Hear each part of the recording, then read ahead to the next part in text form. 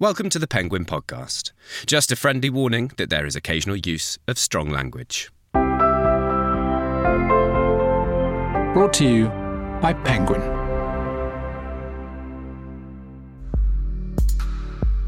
I mean, Myfanwy's catchphrase that people used to shout at me down the street like as if it was completely normal. Her catchphrase was, "Oh, David Thomas, you could have had a bit of cock there." And there's something that you can get away with a lot with a Welsh accent. Hello and welcome to the award-winning Penguin Podcast. Now, this is the place where we take a look into the creative minds of our guests through a collection of objects that they have chosen. I'm Nihal Arthanayake, chatting to people from my home, so do forgive any background noises. As I always say on this, there's a 6-month-old puppy running around and 2 kids, so it could be a bit noisy at times. I apologise in advance. Now, my guest today is an actor, screenwriter and novelist. She's the co-writer of the BAFTA award-winning Gavin and Stacey and played, of course, the role of the much-loved Anessa. Her debut novel, Never Greener, was a #1 Sunday Times bestseller, and her second novel, Us Three, has just come out. It's a story about life's complications, the power of friendship and how it defines us all. And today, she talks to me down the line from London. It's Ruth Jones. Hello, Ruth. Hello, Nihal. How are you? Good. It's so good to speak to you. Aww. When you have a #1 bestseller for your debut novel, what pressure does that put on you for the second one? Well, exactly. Oh, do you know what? I didn't really understand how all of that worked, all of the Sunday Times bestseller list. So I was just really excited when it got into the chart. Honestly, my expectations were so low. So then when it did get to #1, I was like, this is ridiculous. And obviously it was a huge compliment. I was really, really touched and thrilled. And now I'm just going, I try not to think in those terms because you just can go a bit doolally if you start going, oh, what if, is it going to go there? Is this going to happen? So I just kind of like take things as they come. When you're picking the time span, I mean, it's quite daunting to take decades, people's lives, and now they intertwine and everything. You certainly didn't pick an easy way of doing it. Why did you want it to have this expanse of time, this friendship of these 3 women? Well, I think, first of all, I should say that the reason that I originally wanted to write about lifelong female friendship was because I am of an age now, I'm nearly 54, and I have got friends who I've known since childhood. And I think, not everybody has that blessing in their life, but I love the fact that I've got a friendship that has spanned all these years. I'm a big nostalgia freak, and I do have a bit of a tendency to start sentences with, remember when? Oh, do you remember when? And like we're 54 now, and these friendships, we've gone through so much together. Things like, 18th birthday parties, passing our driving tests, A-levels, going on our first holiday without parents.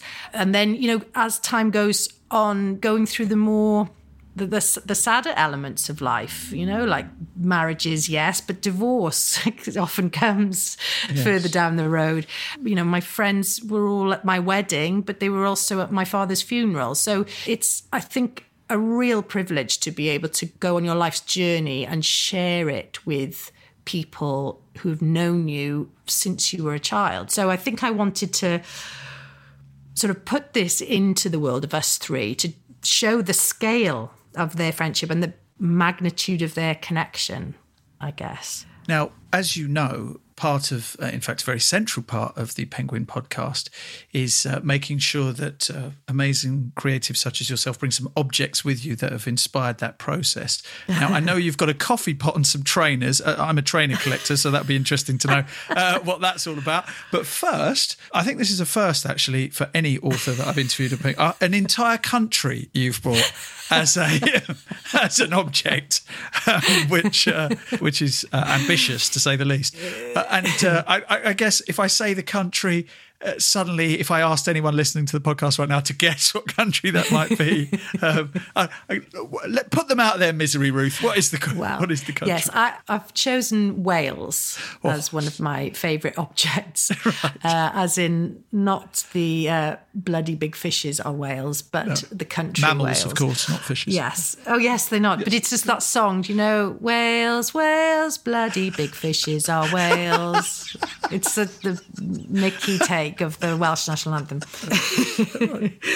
But because, well, obviously I am Welsh, and yes.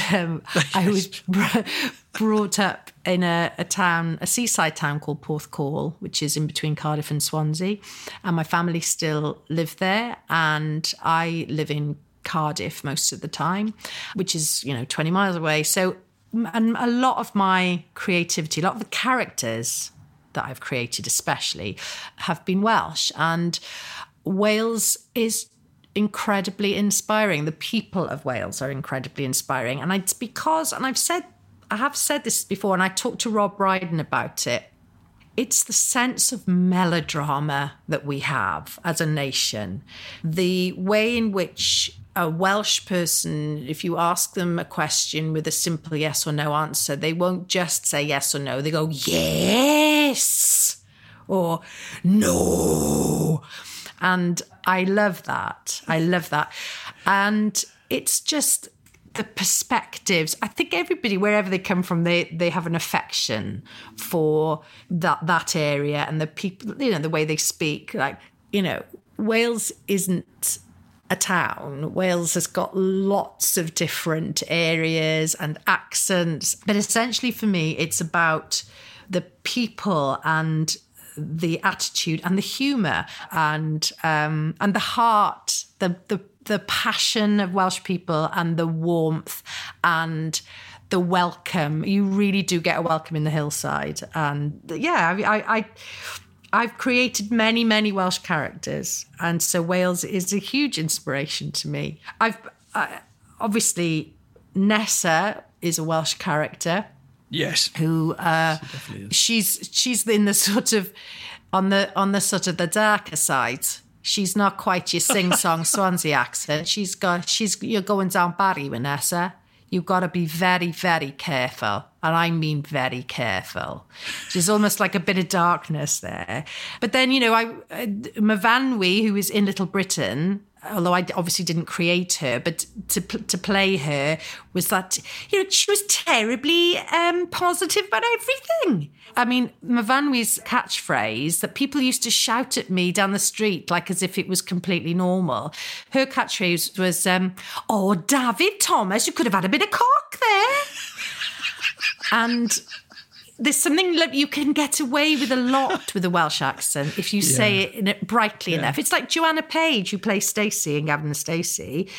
Her accent is proper Swansea, but she gets away. She can be absolutely filthy, say really filthy things and get away with it because she's got this lovely, terribly Swansea and very, very sing-song accent.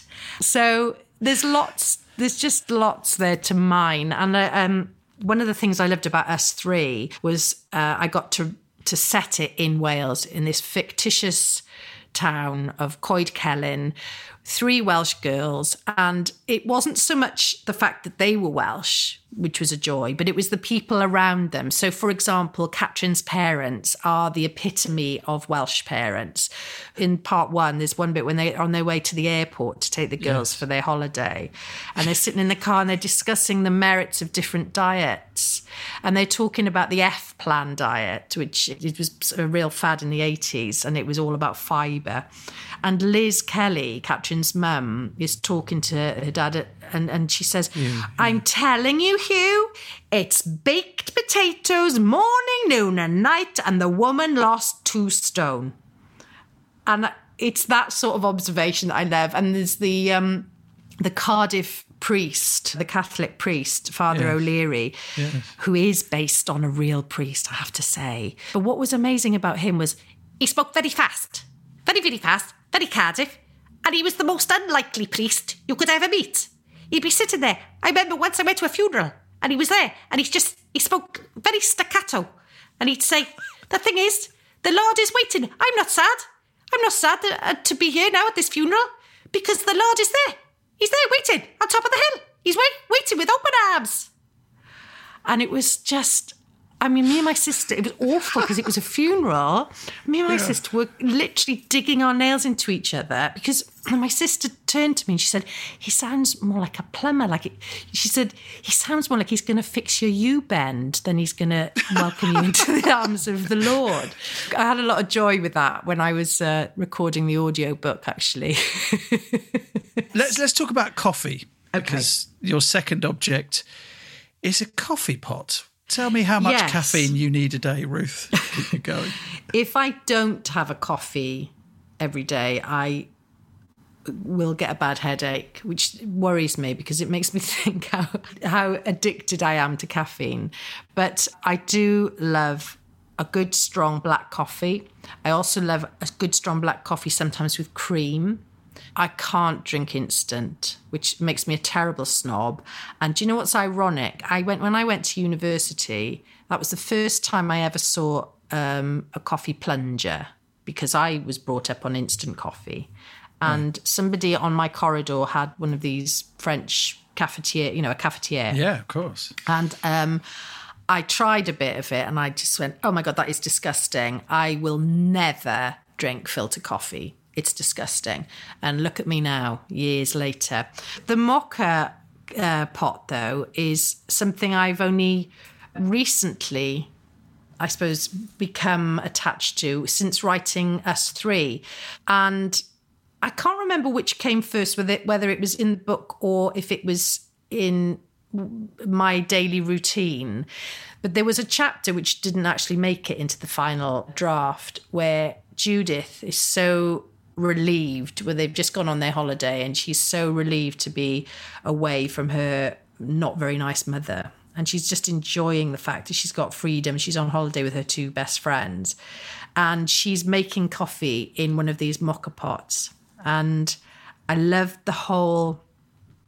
describing the whole routine of filling up the little container and then just waiting for the water it's quite magical, you see, when you make coffee in one of those pots, because the water just comes up through and it percolates the coffee, and suddenly the water has moved from the base up into the jug part of the mocha pot. And I just think it's really special and magical, and there's a beautiful alchemy about making coffee in a mocha pot. And when I was writing the first draft, I had a real routine going, and the coffee became almost like a good luck, like a motif of my day. So I would write for a certain amount of time, and then I would have the whole mocha pot coffee routine. And yeah, I love it. And I've become very attached to it. When you're writing, do you have to have silence? Do you need to have music? I've never been able to write with music going on in the background. Do you know why? I think it's because when I was growing up, I'm one of 4 kids, and me and my brother Mark were in the our bedrooms were next to each other. And he was 5 years older than me, still is, miraculously. And he is a guitarist. He's a brilliant guitarist. But back then, I was trying to do my schoolwork and Mark was playing really full-on heavy metal in the bedroom next to me. And I think that just sort of put me off for life, which is a shame, really, because, he has turned out to be a brilliant guitarist, and probably no thanks to me with me banging on his door. But his music has always kind of got in the way of my thinking. I never could understand when my stepkids were revising for their A-levels and their GCSEs. I thought, how can they possibly revise with music going on? But some people do. Some people love it, don't they? Have they introduced you to any new music? Well, I did go to Glastonbury with my 2 stepdaughters once, but this was going back a fair few years now. I think it was 2005, and it's the only time I've ever been to Glastonbury, and never to be repeated. I mean, I absolutely hated it. I was filming Nighty Night at the time, and we had been given these VIP passes. So I thought, oh, great. if it's VIP, it'll be flushing toilets and it'll be nice, clean accommodation. Oh, my goodness. So I got two tickets for my stepdaughters who were teenagers. They were like sort of about 20 and 18, I think, then. And it was just awful. And I got there on the Saturday night, met them. It was very, very muddy. It was a really muddy year. And I had a really good night's sleep in the tent. Didn't see any music that night. Woke up in the morning, heard the Yeovil brass band rehearsing, and just decided to leave. I couldn't stand it. So that's the only music I heard. But no, so trying to share a musical experience with my stepkids, that didn't really work out very well. Is there anything, do you think, that people would be surprised about with regards to your kind of cultural input? Yeah, it's funny, isn't it? Certainly with music, I mean, I love folk. But the thing that I always remember my husband being really shocked when he found this out about me, I really love Planet of the Apes movies. Okay. What, the old school ones from the 60s or the new remakes? Well, any really. I would always opt to watch when, like, if we were on a flight or something and there was a Planet of the Apes film and we would talk about what we're going to watch. I go, I'm going to watch the Planet of the Apes. That's so random. He said, you don't like Planet of the Apes? And I do. I said, I think it's from my childhood when there was the kindly one who I'm sure she was also Miss Ellie in Dallas.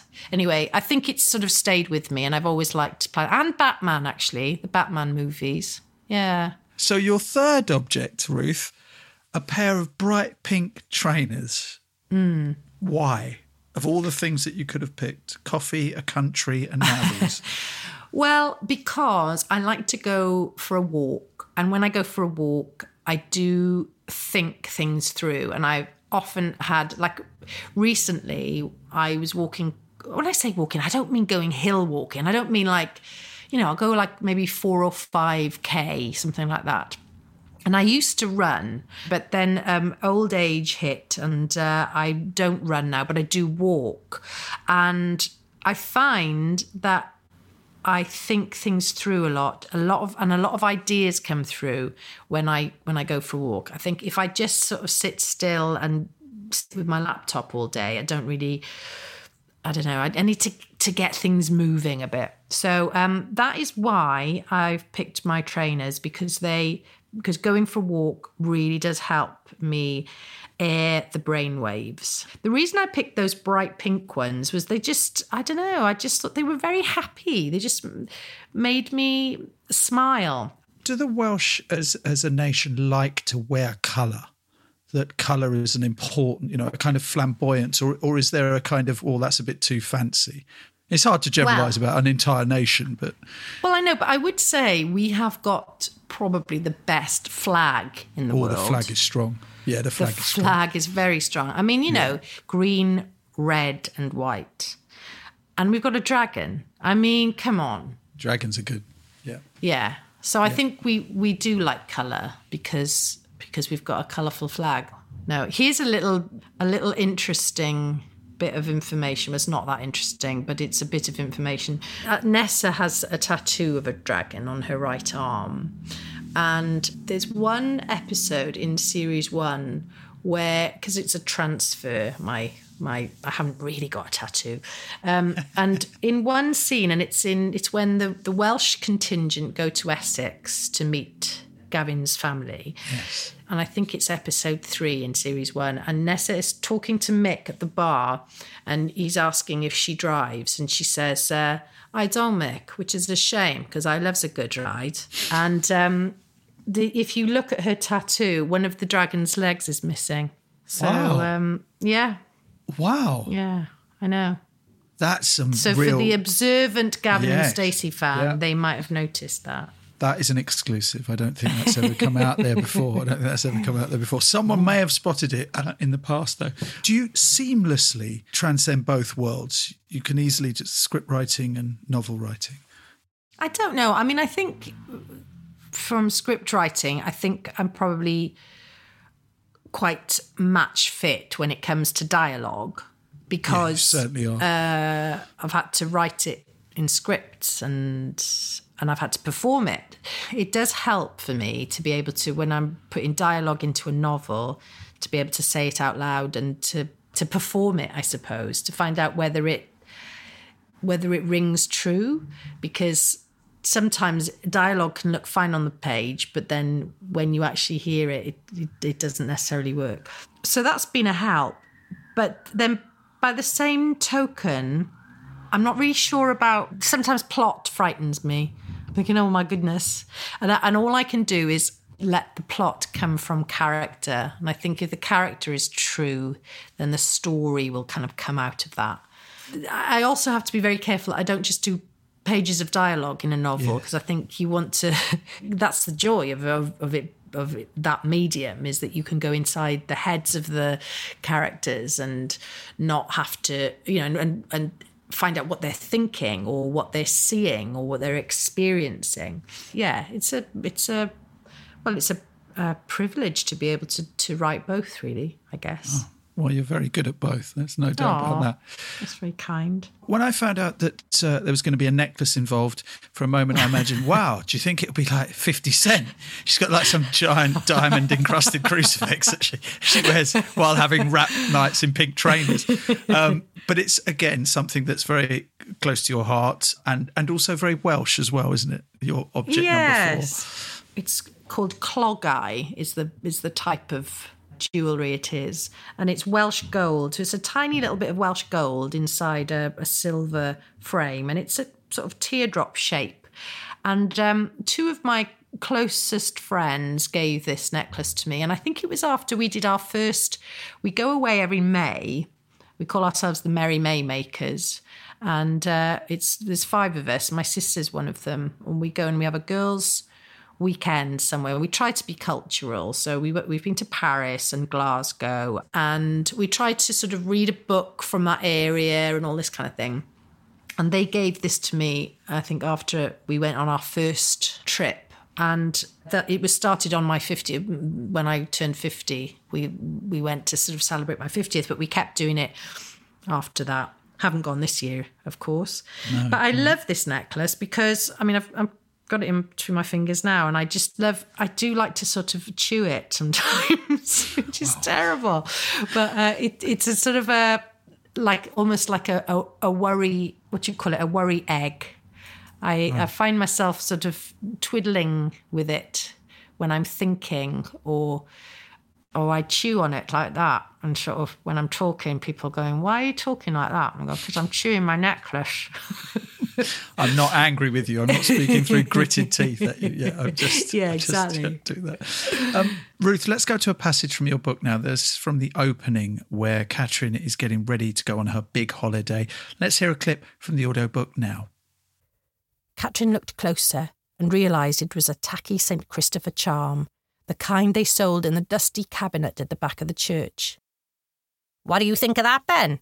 said Father O'Leary with gleaming eyes, as if he was showing her the Koh-i-Noor diamond. "It's to keep you safe on your hauls," announced Hugh. "Lovely," declared Liz. "Now let's get it on you, shall we? Let it start doing its job." Catherine looked at her mother in disbelief. Tom had tears streaming down his face. "It's absolutely beautiful, Karen," he announced.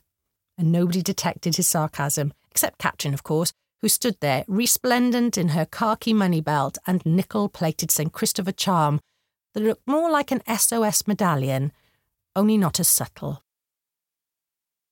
"Hey now, doesn't that look the real deal?" declared Father O'Leary. The phone rang in the hall. "I'll get it," Catherine screeched, desperate to get out of the kitchen. She leapt into the hallway and grabbed the phone. 5065, she said. "Cat, it's Lana." "Oh, thank God. Look, the sooner you get here and we bugger off to Greece, the better. My family is actually deranged. My mother has only gone and..." "Babe, we got a problem." Catherine caught her breath. "What's going on?" she asked, worried. On the other end of the phone, Lana sighed. "It's Judith. She's not fucking coming." That was Us Three, written and read by my guest today, Ruth Jones. It is available to buy and download now. There is a link in the programme notes of this episode. And please share this podcast with everyone you know. Subscribe and even rate us if you can. You can also find us on your Alexa-enabled device. So, the time that it takes to write a novel, is it comparable to writing for TV, or is it actually a quicker process than writing for TV? I think it depends, really, because when you're writing for TV, my experience is only really of writing a series. So, yeah, time-wise, I think there's more pressure on you when you're writing for TV because there's more people involved and you've got to film it. Yeah, I think it takes less time because it has to take less time if you're writing a TV series. Once it's been commissioned, you've got to get on with it. With writing a novel, I think it's just that the publishers are much kinder and they give you your space. And I'm meant to be writing a third novel now, and wow. I probably should have done the first draft by now. No, I'm jesting, but there's less pressure in a good way, I think, with novel writing. Brilliant. And lastly, what's the book on your bedside table at the moment? I just recently read Out of Darkness, Shining Light, Bettina Gapper. Have you read that? It's about Livingstone, when David Livingstone died, and how his team brought him back to England. It's fictitious, but it's based on, truth. I like an audiobook as well. I like to. I listened to Kill a Mockingbird again recently. And that was read by Sissy Spacek. And I always think it's important who reads the book, isn't it? Yeah. But often with audiobooks, I find it's great when the person is, if it's an autobiography and they are reading their own autobiography, you feel very connected to them. Like with Michelle Obama's autobiography, you just feel like you sort of got to know her. But you asked me, what's my bedtime reading? Yeah. I was asked that question when I went for my interview at Manchester University many years ago. It was obviously one of their standard questions, like, what bedtime reading are you doing at the moment? And I absolutely stumbled, but I did tell the truth. And I said, Jackie Collins' Hollywood Wives. And how did that go down, Ruth? Terribly. I didn't get a place. The snobbery. And look at that. What course was that to do? That was to do drama. Right, okay. And yes. Wait a minute, I'm just looking back over your career. I think you've done rather well in drama, haven't you? Just to be clear. So, thank you so much for hanging out with us today, Ruth. It's been really good. It's a pleasure. It's an absolute pleasure. I've really enjoyed myself. Thank you so much. I hope I see your pink trainers running around at some point in the future. Go, that's Ruth Jones. How do you know, Nihal? Well, look at the trainers. That's what I say. All right, take care, Ruth. Take care. Bye. Bye. Before I Met You by Lisa Jewell. Set between 1990s and 1920s London, this is the story of Arlette and her granddaughter Betty, who chooses to give up university and the life that comes with it so she can care for her dying grandmother. But after Arlette passes, an unknown name in her will sends Betty on an exciting path of discovery. Elizabeth had to endure all sorts of nonsensical after-school dance classes in order to get her mother to buy her interesting shoes. Slivers of flesh-coloured leather with silky ribbons for ballet, and chunky-heeled shoes with buttoning straps for flamenco and jazz. But never anything in red silk. Surely, she thought to herself, surely anyone capable of owning a pair of shoes that magnificent must be halfway decent. A rich detective story, the audiobook edition of Before I Met You is available to download now.